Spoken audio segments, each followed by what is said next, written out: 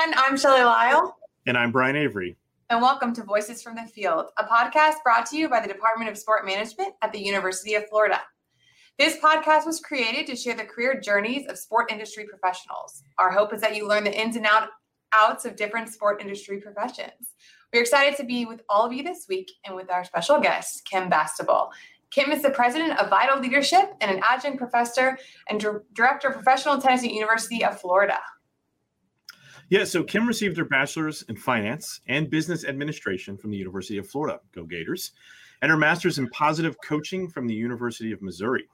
Her work experience includes being an assistant women's tennis coach at the University of Kansas, a head boys and girls tennis coach at Kansas City Christian School, and an elite professional at the U.S. Professional Tennis Association, now for over 22 years. So Kim is currently the president of Vital Leadership, as we discussed, and an adjunct professor and director of professional tennis management for the University of Florida.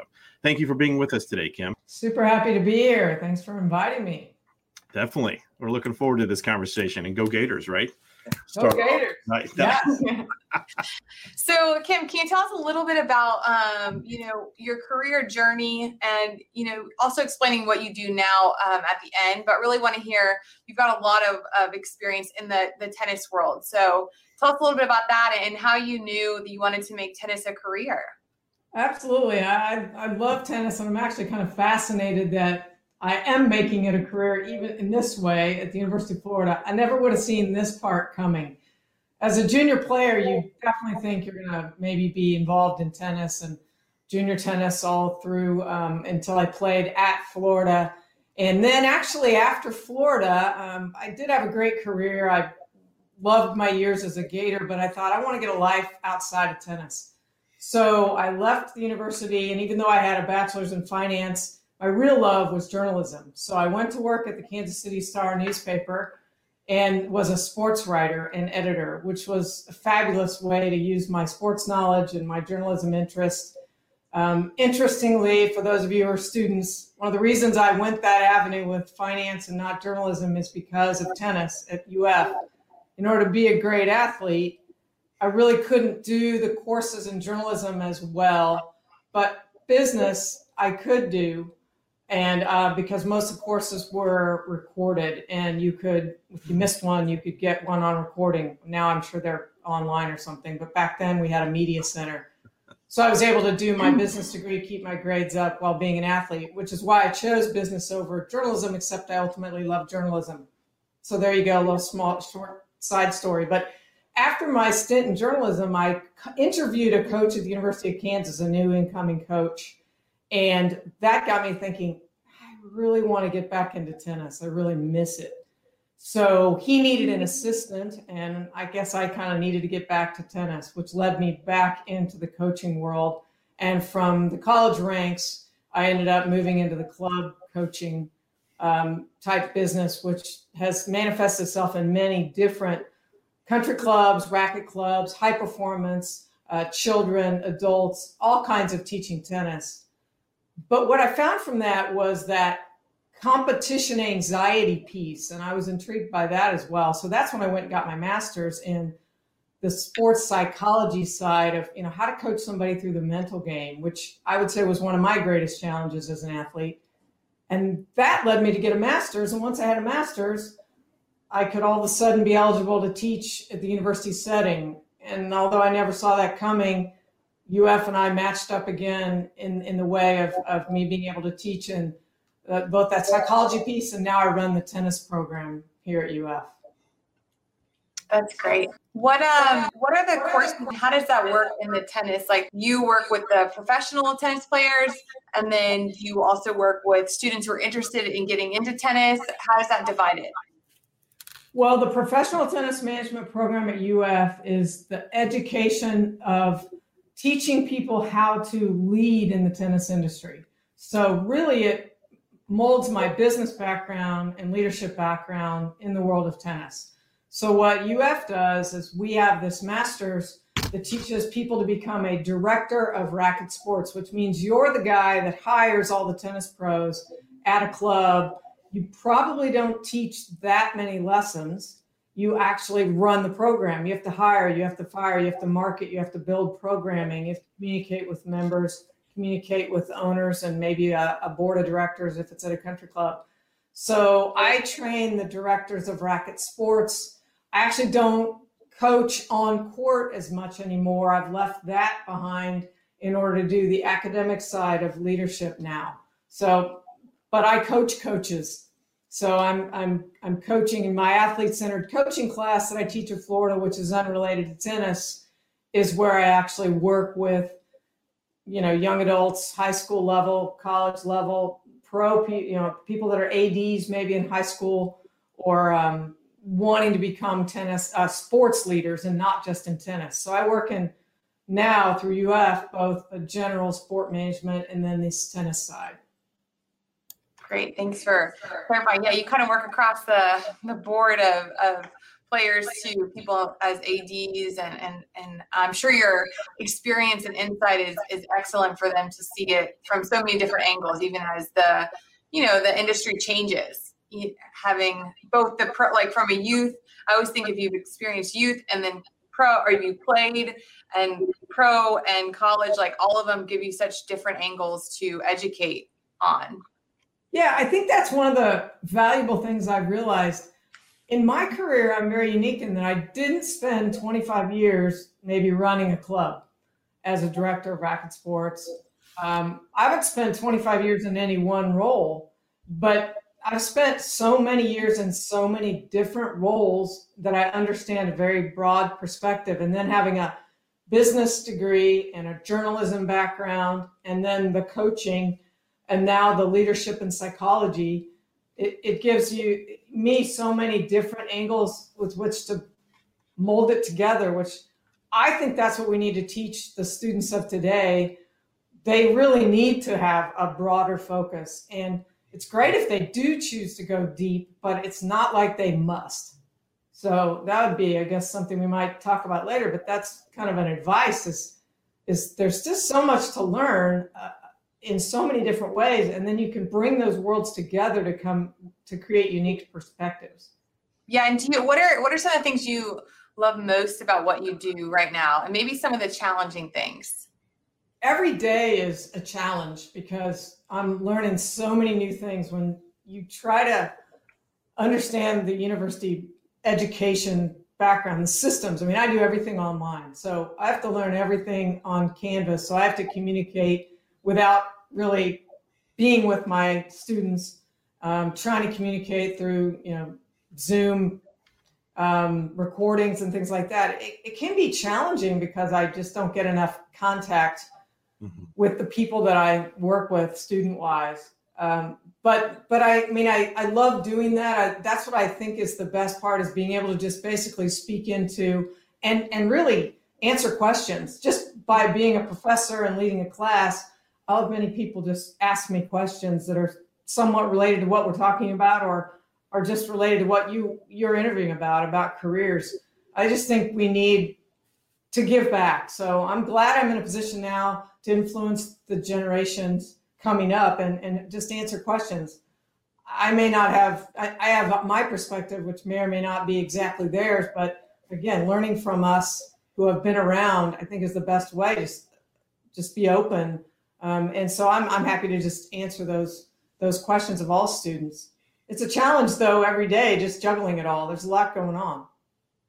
Yeah, absolutely. And I will say the thing I've learned having worked in the college arena is that, you're like, the things you've had to go through are definitely so helpful. I think of coaching, so I worked for Becky Burley, who is a soccer coach. I also played for her, but the things working alongside her, the things that pop up relationally, and you would know this from the psychology background, I think that in and of itself are just so helpful for other coaches and people in the industry, because there's things you're just not prepared to handle, but people who've gone before you, like people are people, right? So I think that's one resource. Gosh, you're such like a wealth of that for our students.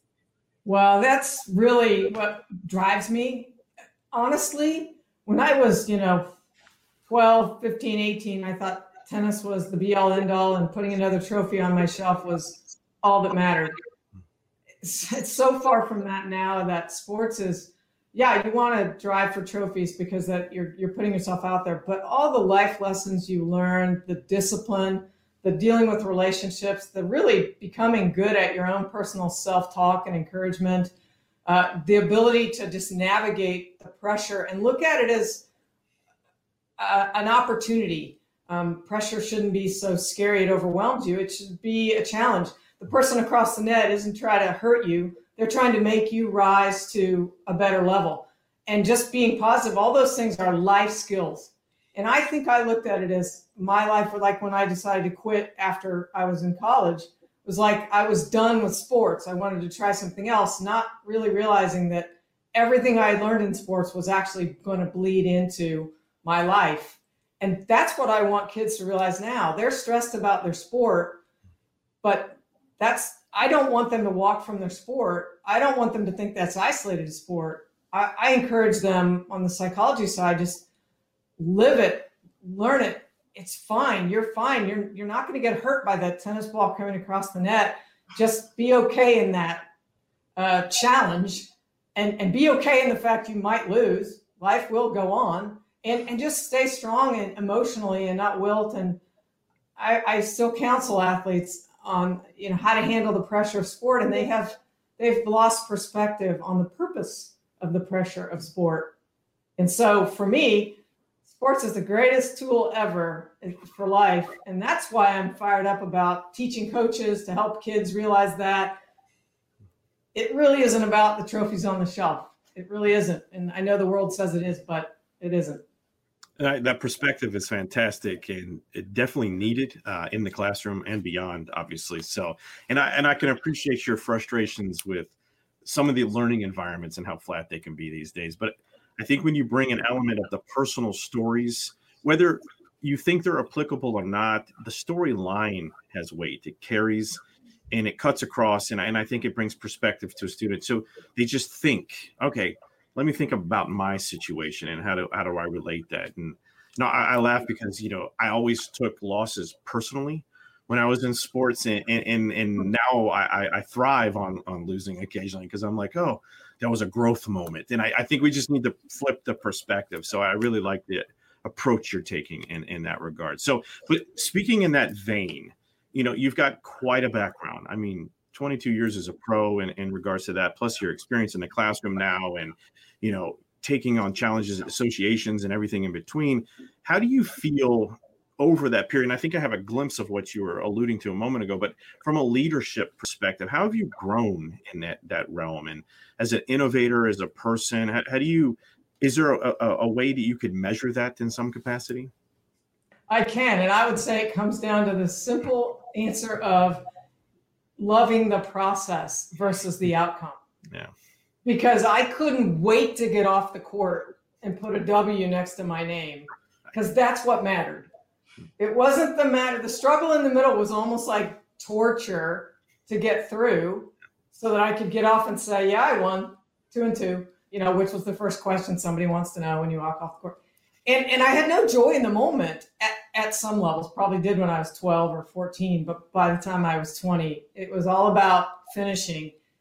And actually, I was within my master's degree, which was later on, that I realized I just need to enjoy learning. I will get this degree at some point, but right now it's not about the degree. It's about this struggle, which at that point is struggling with time management when you have a family and a job, and it's not like that's all you do. So I stayed up a lot of late nights and missed some activities as I was doing that, but I did it because I enjoyed the learning and the struggle. And then I remember I had a class that was a group project. I was like, I don't want a group project because I got to deal with those people. Right. But then I realized that was so interesting because I watched how they went through the homework and did the assignments. And I was like, that's not a perspective I would have taken. I would not have chosen that, which you could look at it as frustration that I would not have chosen that, or you could look at it as, wow, that's an interesting perspective. And I still wouldn't have chosen it, but I value that they did. And now I can understand it comes differently from two other people. Right. But it was such a growth I really thought actually that group project class was of value. And what was interesting in my teachings at Athlete-Centered Coaching and Leadership last spring, one of the feedbacks was the kids wanted more group work, which I looked at, laughed, and thought, last thing I wanted when I was in my master's. But I thought during COVID, they probably did. They probably wanted more reasons to get somehow connected to somebody. So anyway, I just think it's the process. Loving every day, whatever you're doing for that process. And ultimately, you'll have something to show for it, whether it's an A on a paper or a trophy on your shelf, or a C on a paper and a second place trophy or a first round loss. Something in there, it'll all grow you. And I just really appreciate that now. And I didn't when I was in my college for a long time. No, it's a great perspective. It's funny. It must be a monumental shift in thinking because group projects have always been the bane of students' existence, it seems. What I've always garnered from, though, it's how we work. You got to learn to work with others, even though you might not appreciate their methods. And there's always going to be someone who doesn't do enough, right? Or doesn't respond to an email or something, but you got to overcome that. And I think that's very important life lesson before you leave school. So there's value in that. But if they're wanting more of them, I'm going to give them more of them. But aside from that, and I can kind of sense maybe where you might go with this question, but if you would, as a student, if you will, had learned one thing or knew something before you began your career, what would you have wished that to have been? I think I would say climbing the ladder of success is not linear. It's more like a climbing wall. Wow. Where you go this way and even down in order to go up over there. And I just felt like everybody says I have to get to the next level, the next level, the next level, and I can't take a step back or down. That's forbidden and failure. And when I realized it was more like a climbing wall, I was like, yeah, I can get to the top. It just might not. And frankly, that would tell you not everybody's track will be the same. Yeah. And that's another great lesson. That's a fantastic perspective and analogy, if you will, because I know in my career, I have fallen completely off the wall a few times. So smacked the ground very hard. And I'm like, that didn't work out. Where am I going next type deal. So, but yeah, no, I will definitely use, that's a great visual. In fact, so I really appreciate that insight. I think it's so applicable to, every career, but really in sports. It's the same thing as you get a loss, but that doesn't mean you quit playing, that you can't move past it. And so for those in the industry, think about the past year with COVID, how many people got laid off in the sports industry or furloughed. Those things are not the norm, but you have to learn to, keep engaging and go, okay, that wasn't that. Maybe I did take a few steps down the wall and I got to climb back up. But, a lot of people around me did too. And we're all collectively in a different world post. It's all about our attitude. And, the old saying, responsibility, it's our ability to respond and we have to manage it. And I think everybody, I know for me, I was a little like last March, I was like, is this really happening? I was a bit thrown. And then you realize that it's happening and it's happening to everybody. And it's just that we can't control it, which is why we got so stressed about it. We didn't have any control. So it's like, grab what you can control.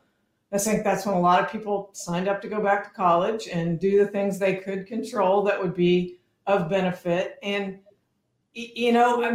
I've been communicating with my grandchildren by reading books over Zoom.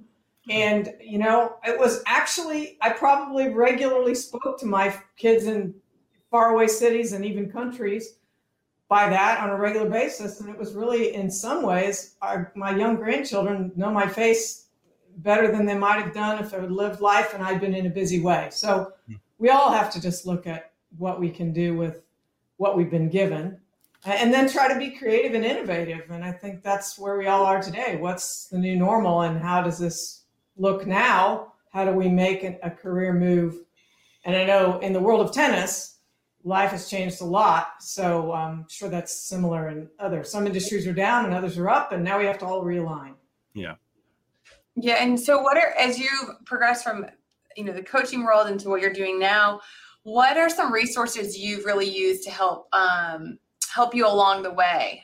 And I use that kind of broadly. So if it's people or if it's educational opportunities, what did that look like for you? Maybe create two different pockets of those. Yeah, I think, I came through as a coach thinking that I was coaching forehands and backhands and helping people love the game of tennis the way I loved it. But I soon found that it's really less about the forehands and backhands, and it's more about social connectivity, more about the health of the sport and how people can maintain their own health, physical and mental health, by playing it. And so that's when I got really excited about my master's ideas, getting through dealing with the psychology side of it, because I felt so many kids are dropping out of sports because they can't handle the stress and they didn't really understand what to do. And frankly, the parents don't know either. I've had plenty of adults that don't really know they compete in tennis or otherwise, and they don't know how to handle the stress, or maybe it's even business.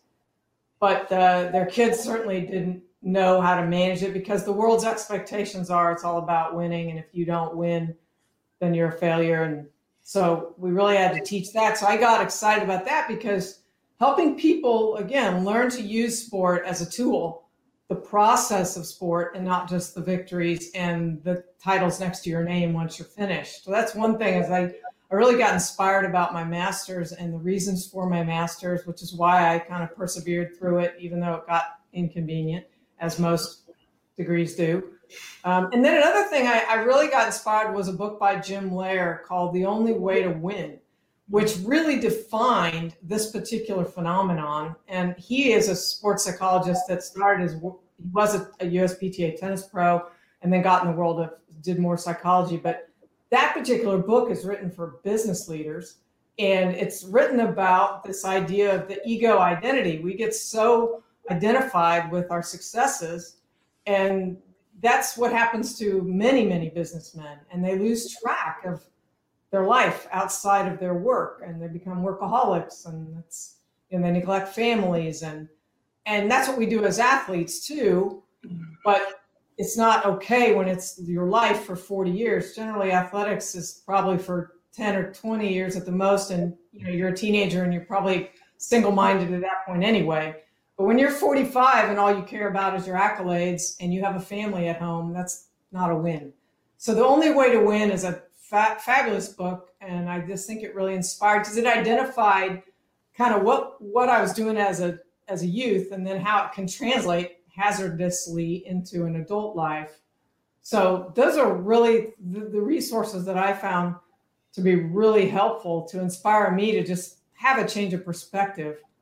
And then that got me, again, the master's got me just wanting to share with others, which is what helped me come back to the University of Florida and say, could I teach a class? And fortunately, I found a door and got allowed to do that, which is really fun, really exciting for me.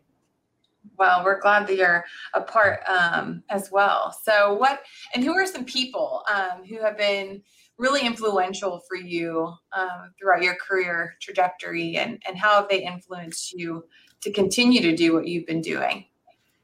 My husband is super interesting, because he looks at things. He's very much like me. He was a collegiate athlete, a professional and minor league baseball player. And so he's driven in the athletics like I am.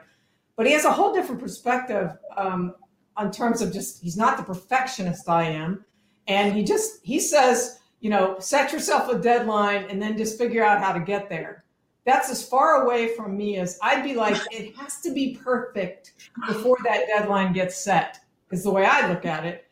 So he had all these ideas about ways that I could have, do things. And I was just like saying, hold on.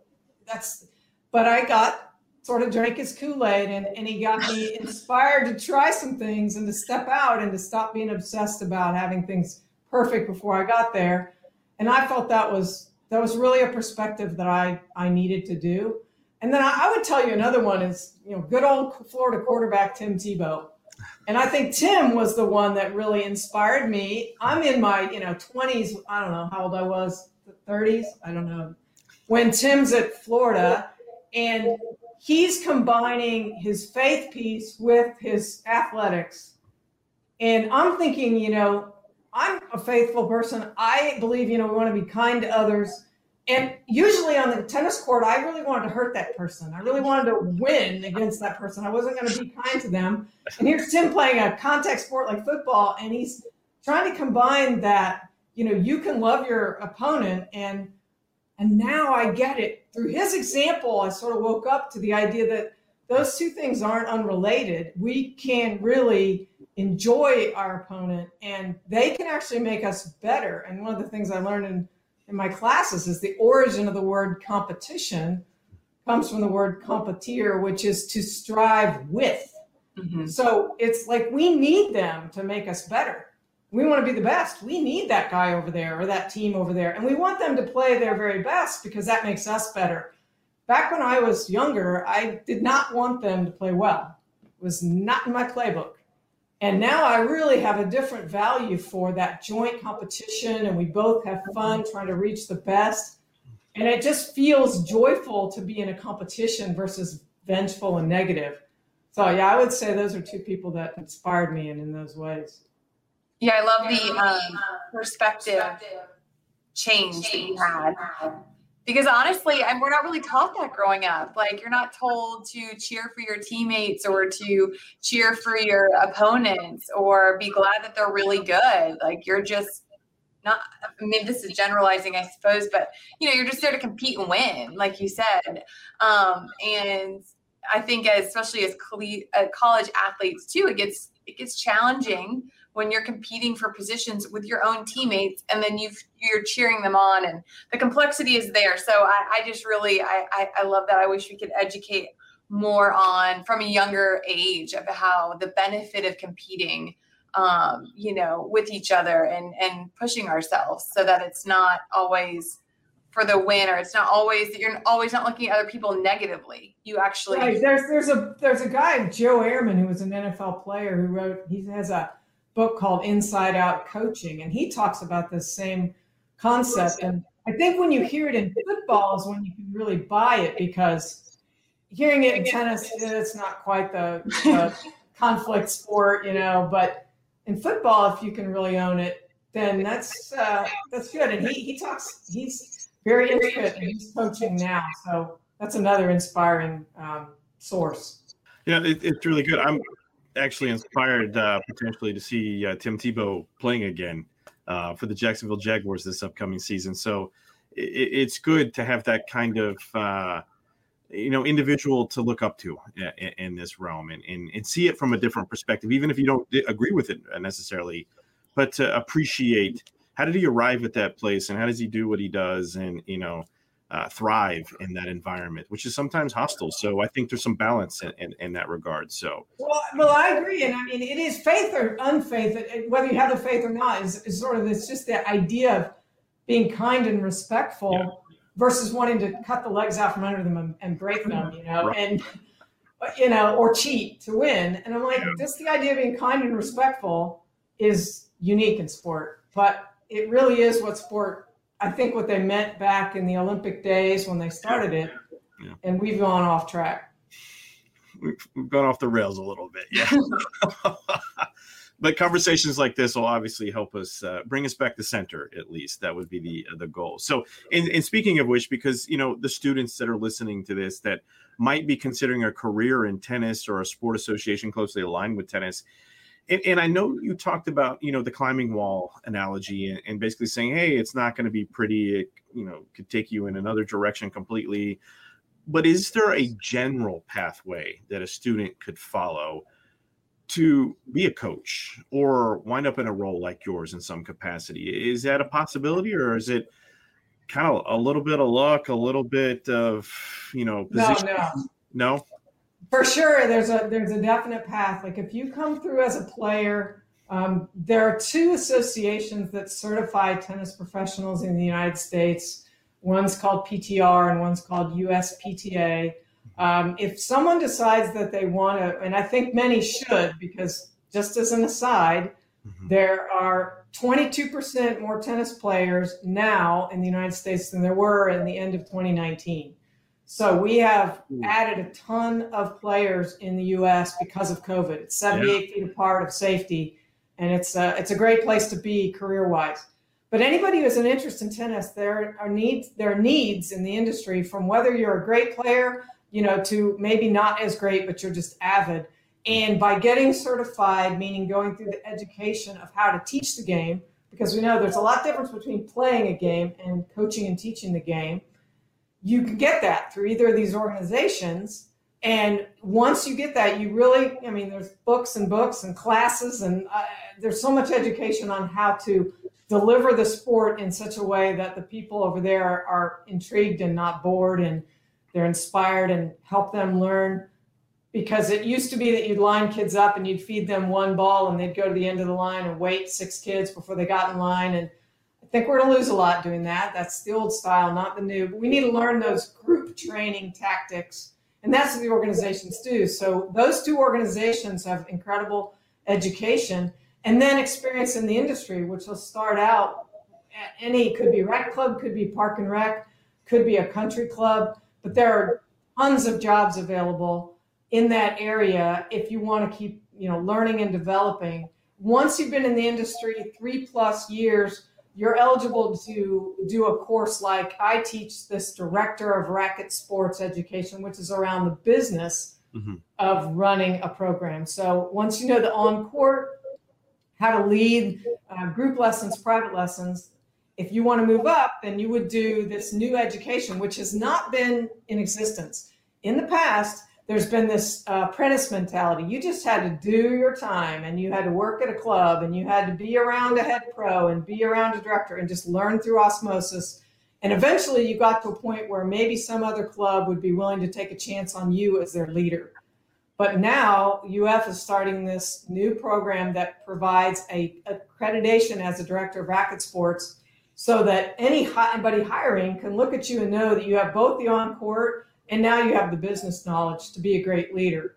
So the pathway is actually in tennis very clear through the organizations that are in tennis. What we need is for avid athletes, tennis players, to want to be a teaching pro and move on and be a director of racket sports. What most athletes, I don't know why, but they tend to not consider a career in tennis as like their first choice. It's almost like their backup plan. But a career in tennis, there's tons of opportunities.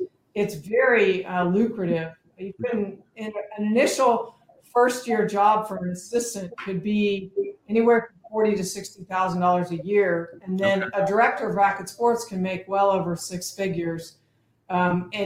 It's a very lucrative job. You do have to work some nights and weekends because you tend to work when other people play, but you're also outdoors, and a lot of careers require a lot of work. I talked to one guy who was a lawyer, had gone through law school, left tennis, gone through law school, worked at a law firm for a couple of years, and realized, hey, I'm sitting in this office working 60 or 70 hours a week. I'd really rather be back in tennis. So he got back in tennis. He said, I still work 60 or 70 hours a week, but I'm doing it outside and it's a lot more fun. And it just feels like it's a lot more flexible than slaving away in a law office. Right. So it's a unique, but I think wonderful career where you can really enhance people's lives in meaningful ways.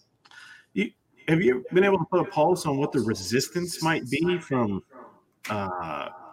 athletes that have played in tennis for 10, 15 years to becoming a coach or a director of a club or something like that?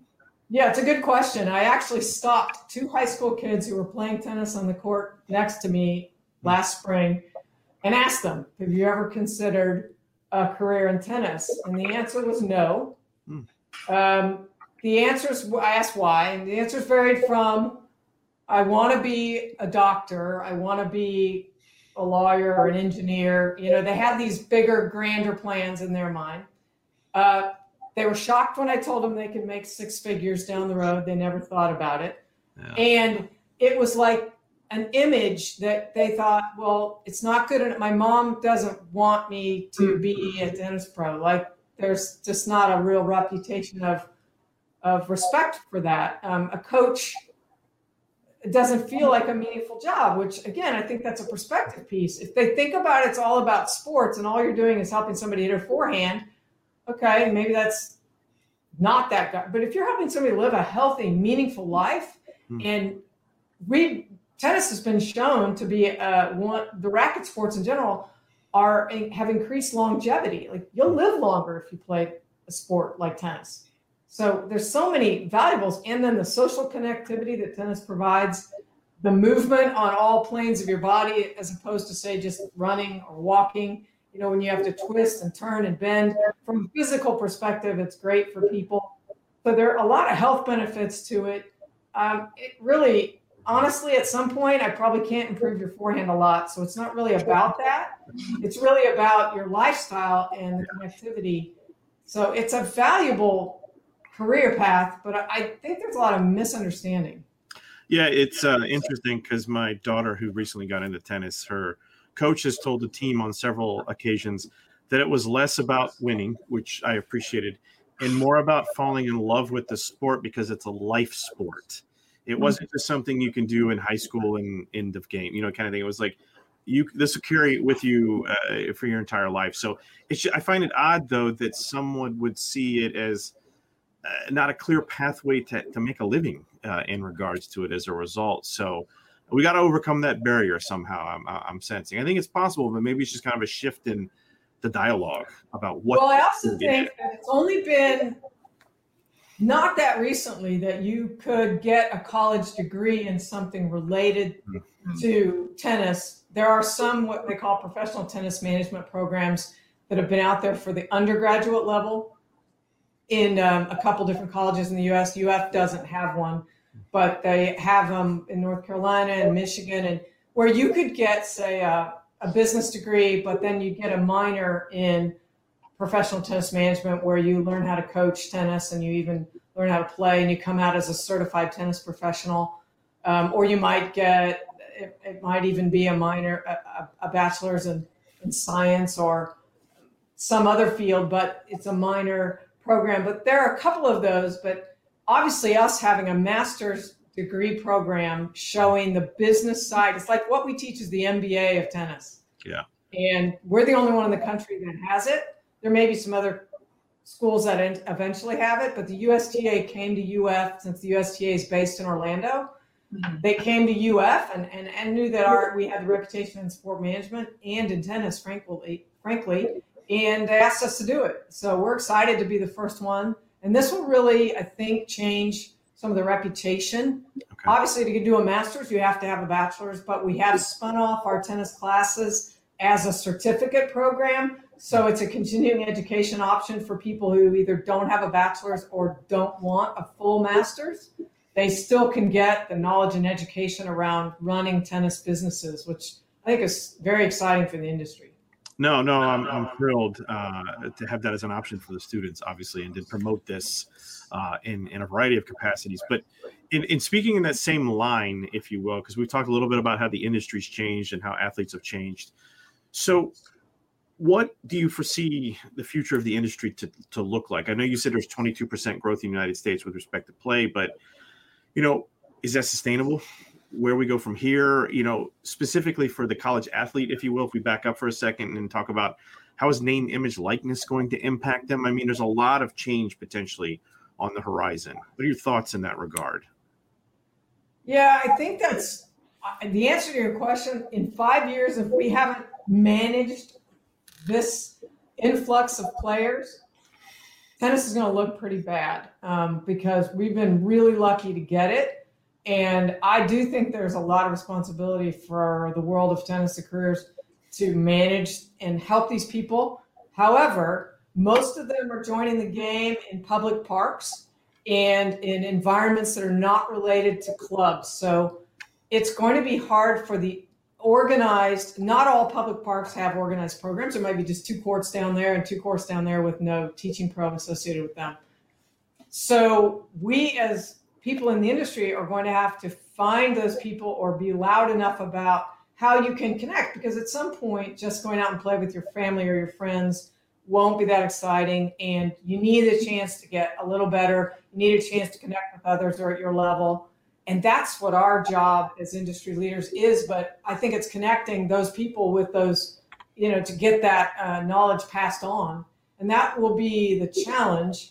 But there are multiple racket sports out there too. It's not just all about tennis. Many in the world have now heard of pickleball, which interestingly was invented in 1965. So the fact that it's become so hot in the last 5 years is not really explainable. I'm not sure what they did. But there are other sports too that are very related, played on tennis courts, other sports played on pickleball courts. There's a couple played inside of, there's one played inside a plexiglass box called padel. One played inside like kind of a chicken wire, which is more in the Northeast, called platform or paddle tennis. But there are multiple ways to play with racket sports, and clubs have them. And so we claim all of that in the world of racket sports, and we need to keep people involved somewhere at some level. But that's going to be a challenge. But people coming out of college with playing ability have an instant track to get into any of these programs. I mean, but they do need to get certified as a teaching pro because they don't necessarily know how to relate to all the varying levels of players. If you're a high-level player and you've just gone up as a high-level player, there's a good chance you don't know how to deal with a 5-year-old that's just starting to play, or a beginner lady or male who's just starting to play. You're not really sure how to help them. You think you do, but if you give them your grip that you're using and the swing that you use, it's pretty much a guarantee they will not know how to hit the ball. Right. So the game is so different to a beginner than it is to a high level. So you really do need to get educated in how to teach. But the means are out there through the USTA, through the USPTA, through the PTR. And then I think the market is out there. Literally, we might be going down to public parks and finding people that are hitting balls on the court and say, are you aware of this club or this program, or the USTA needs to connect? It's going to be, I hope the USTA is going to do a really good job of finding those people and connecting them. But that's our challenge as an industry. Okay, fair. As well, I unfortunately didn't grow up learning it, but have kind of picked up in after college. So yeah, I think it's really popular in Gainesville. From what I've heard, we've even hosted a tournament. I think my friend entered a tournament last weekend. It's definitely very, very common around here. So going back a little bit to your experience in different industries, what was it like for you transitioning from maybe playing to coaching, getting more education, and then heading into now teaching? We're going to have students who in our online program who are a little older, who are transitioning. We have someone working right now for one of the pro teams, and we'll be trying to, get into being a professor as well. So for someone like that, what are some suggestions you have for them in the transition period? Well, I think that it is harder once you've been more successful, a little bit older, because you kind of start to feel like you know the answers, or you understand things in those areas and you're more of an expert, and you start to feel a little bit less like I know what I'm doing. You have to have the ability to be okay with that, with asking questions versus answering questions. I think just be able to figure things out, but then ask questions. So I know that as I've transitioned, my first inclination when I don't know something is to who can answer that question. But if I think about it a little longer, I kind of can figure parts of it out, or maybe I'll do a little more research. And then I ask a question eventually, but it's a better question. And so I don't just immediately just ask. I figure that, slow down a little bit and say, who would help? Wait, if I ask that, or how would I ask that? Or I even start to type the email and then think, wait, I should do more research before I actually ask that question. And then maybe I don't even need to ask it after all. And it's just that uncertainty, and everything takes longer than it used to take me. And I tend to do things fast and like to do things fast. And I have 16 balls in the air, and I can't quite do that. And I end up getting off on rabbit trails when I start to learn something new about something and realize, oh, wait, I didn't really need to do that right now. But it was interesting, and I was learning something new in this area that I need, but I need to get back on track to what does have a deadline. And then just not getting discouraged. I just think it's hard. Again, like I said, when you know something, I could go back right now and teach tennis and make a very good living. I've done that for a long time. I could do it. In fact, there's some part of me that says, I offer a lot in that area, but I also know that when I get up in the morning, the thought of spending 8 hours a day on the tennis court doesn't really jazz me like 8 hours a day working on curriculum and building lectures and interacting with students at UF. So even though I could do that, and I could probably do that well by a lot of people's standards, I know that that's just not really going to make me have high well-being and joy. And I just need to go to this difficult place because it's deeper meaning for me right now. Not that my years as a tennis pro are devalued. That worked for me then, but right now it doesn't. And so choosing the hard path lets me stumble around, and I'm okay with that. And then the other thing is, I'd say energy is always renewable. There's plenty of times when you think that I'm just overwhelmed and I can't do it, or I do too many things going on. And if you just take that time off, whether it's time with your family or go for a run or just really get away from it, I let myself just take a half a day off when I probably should be working to say I just needed to get my brain kind of realigned. And that I learned that when I read the guy named that runs the Energy Project, a guy named Tony Schwartz, who actually has worked a lot with Jim Lair, who was the Only Way to Win guy, has done the research around if you can take some time off and renew your energy, then the work you'll do in the future after that, you'll do it much faster and more efficiently. If you just would have stayed there, head down for those 8 hours, it might have been a slog. But if you take those 2-3 hours off, then you spend the next 5. Those 5, you can knock out what you would have done in 8. And you'll feel a whole lot better doing it. So I've learned that, and it's been helpful to me. Yeah, that's excellent, I think, advice for our students. And because I think sometimes you do get in the rat race, and you're like, oh, but if I'm not, I was actually having a conversation with a student right before we started on the pressure to just keep making the phone calls or doing it, and you're behind, everyone else is ahead, and just that whole mentality that our culture kind of has created. So it feels, you almost feel guilty for taking any time off because, well, then somebody else is getting ahead of me, or the opportunity's missed, things like that. So that's really great to hear, for our students, and then for those in the industry already who are kind of going back to school and oh yeah, I relate to that. I felt that before, so that's awesome. And I think I loved your insight too on the idea of, going from being on a court or maybe on a field for those who want to coach to being in a classroom or creating curriculum. It's always a give and take. Having worked with the soccer program, I felt that too. You're not with the team anymore. You're more in an office, but you're also creating things that have opportunities to expand, and more opportunities could come. And so I think it's just, having been an athlete, I relate with you on that. Okay, there's days I miss the field and the team, but then there's also really great benefits to the other side as well. Well, let me offer something too, which I learned. I don't know if you experienced this, but I learned that one of the things that sports teaches you is instant feedback. You know if you won or you lost, and you kind of have a sort of an identity with how you play, even playing well versus not playing well. There's just this feeling of I either accomplished or I didn't, or I felt good after that. When you work with a student, you might have a conversation with a student, you're not fully sure what they got out of it. You just spent 20 minutes talking to them and they leave and you're left with, was it good? Right. Did they get anything out of what I said and offered? And you're like, but you just have to go from a place of do your best, just impart what you can. And, and Brian's nodding his head. I'm like, you might find out in 2 months that what you said was the answer they needed to hear. They didn't tell you in the moment, but that was the words they needed to hear. And they went off and did something. And I just think that was a hard thing, being an athlete, to realize that about life and interaction and work. It's the long game when you get into the other side of the fence. And sometimes you never know.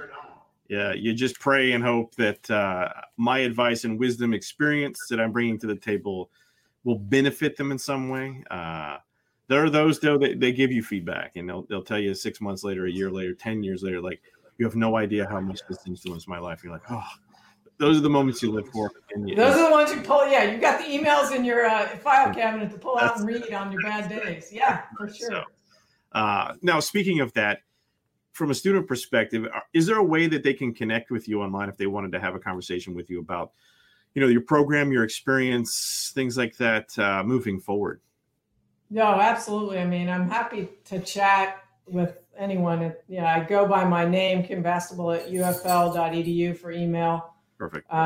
That's probably the easiest way because, I think that's what we want to do is just to be able to help. And for me, being one of the only professors that's really in the world of tennis, to be able to explain the opportunities as a career, it's easier to hear it from someone than to try to read about it. It's almost like, what are you teaching and how are you teaching it and who are you teaching it to? And it's confusing. So I'd love to share about it. And then the coaches in general, with the athlete-centered coaching and the psychology side. Yeah. That's super interesting. I love to help people decide they want to be, athlete-centered coaches and really inspire people versus, just coach. As I said, just coaching a sport. It's not about that. It's far more. Just coach. I would say there's way more than just coach. That's probably the least significant portion of it this day and age. So now, with that said, this question kind of stumps some people from time to time. So if you were a student, right, and if you had the opportunity as a UF-SPM student or the community as a whole, what question would you have asked yourself that we did not ask you today that would benefit that student? Wow. I know it's loaded. So I said so. What question would I have asked myself? It's why tough. Do you think like that? I mean, literally, I think that we, I don't know if this is where you're going, but this is what comes to mind as you're thinking about this, is this, that I think every single one of us is super hard on ourselves. Okay. And I think I was super hard and limiting on what I could do. I think we all say to ourselves, I'm only qualified to do this, or that's the only job I can do, or, I'm not good enough for that, type of mentality. And I would say, why do you limit yourself? I don't think other people limit ourselves as much as we limit ourselves. Yeah. And other people read our bio and they go, wow. And we look at our own bio and we go, that's not enough. And then it happens, and I see it in all kinds of ages and continually. I have a son-in-law who graduated with his master's from London School of Business, and I am super impressed with him. Yeah. And I feel like he's thinking, well, yeah, but I haven't done anything with it yet. And I'm thinking, well, that was a year ago in COVID. I feel like there's just so much, like, give yourself a huge hand for that. Anybody who graduates from UF and is in our programs, there's so much there to be proud of. Don't limit yourself, and just look for opportunities, and don't feel like you have to know everything. Just be willing to get out and learn. Almost anybody in our shoes, you guys and myself, we just want people that ask questions and care about learning. That's the most important thing. If someone's interested to learn, we're excited to teach them. No, I know it's a stumper, but you couldn't have responded to that any better. It's funny because I had this very conversation with my wife last night. I said, I am putting more roadblocks in front of my own feet than anyone else around me, and it's frustrating and almost depressing in some capacity, because you're like, I did all this, but it's never enough. And I wish people could just take a step back and just appreciate what you've done and how you've gotten there and what you did with it. And I think people need to take more time to reflect. So I love your message. That's perfect. So winner, right? No. Now, on Voices from the Field, aside from, some of these lines of questioning that are very professionally oriented and or, student focused, we like to have a little fun. And we've got this rapid fire Q&A that we do. Not complicated. It's chock full of lighthearted questions. So I'll let Shelly take the run on our lead on this one. Sure. So Kim, what's going to happen is I set a timer, and then we just go through some questions. I'll throw them at you, whatever comes to mind, and we'll see how many you get through in 1 minute. So and if you want to pass on any, you're welcome to do that too. So are you ready? Ready. Okay. First job. had a bank, and it was 7 months, and it was horrible. What's the worst haircut you've ever had? A mullet. Ooh. Favorite time of day? I'm a night owl. Okay. When you were little, what did you want to be when you grew up? Ironically, I wrote a paper in like 6th or 7th grade about wanting to be a tennis pro. So there you go. Nice. Name 2 daily habits. Working out. Probably working too much. Okay. Netflix, Prime Video, or cable? Netflix. And if I looked up your most played songs, what song or artist would I see? Michael Bublé. Okay. Oh. All right. That's That must say something about my age, I'm sure. No. I think Michael Bublé's made a comeback. He's got those commercials and things like that for that drink. So yeah. people know, right? No, anyways. So this has been fantastic, Kim. I really appreciate you joining us today and taking your time to share your professional endeavors. I know that the University of Florida Department of Sport Management students, the faculty, our alumni appreciate your thoughts. They're very meaningful and purposeful, and I know very helpful at the end of the day. So thank you. So please follow us on Twitter, Instagram, Facebook at EverythingUSPM. We are your host, Brian Avery. And Shelly Lyle. And go Gators, right? Go Gators. There we go. There we go.